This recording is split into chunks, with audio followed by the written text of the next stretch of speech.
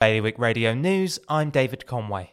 The value of land and buildings in the property portfolio of Jersey's St Helier has risen in recent years from £36.4 million to £43.6 million. The document shows the majority of buildings and land owned by the parish has increased in value, with only a small number of buildings decreasing since the last valuation carried out in 2016.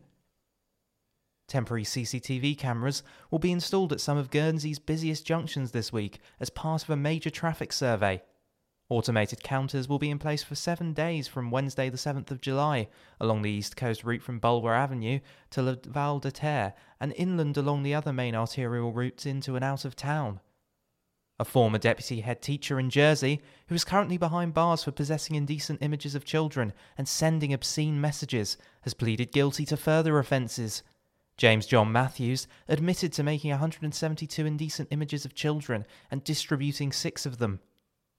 A newly unveiled sculpture of famed French writer Victor Hugo has been described by its creator Mark Cook as one of the most complex and satisfying art projects he has ever worked on.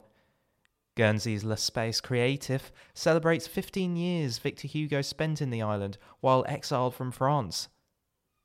More on those stories at bailiwickexpress.com. Today's weather: cloudy with rain, top temperature 18. Bailiwick Radio News.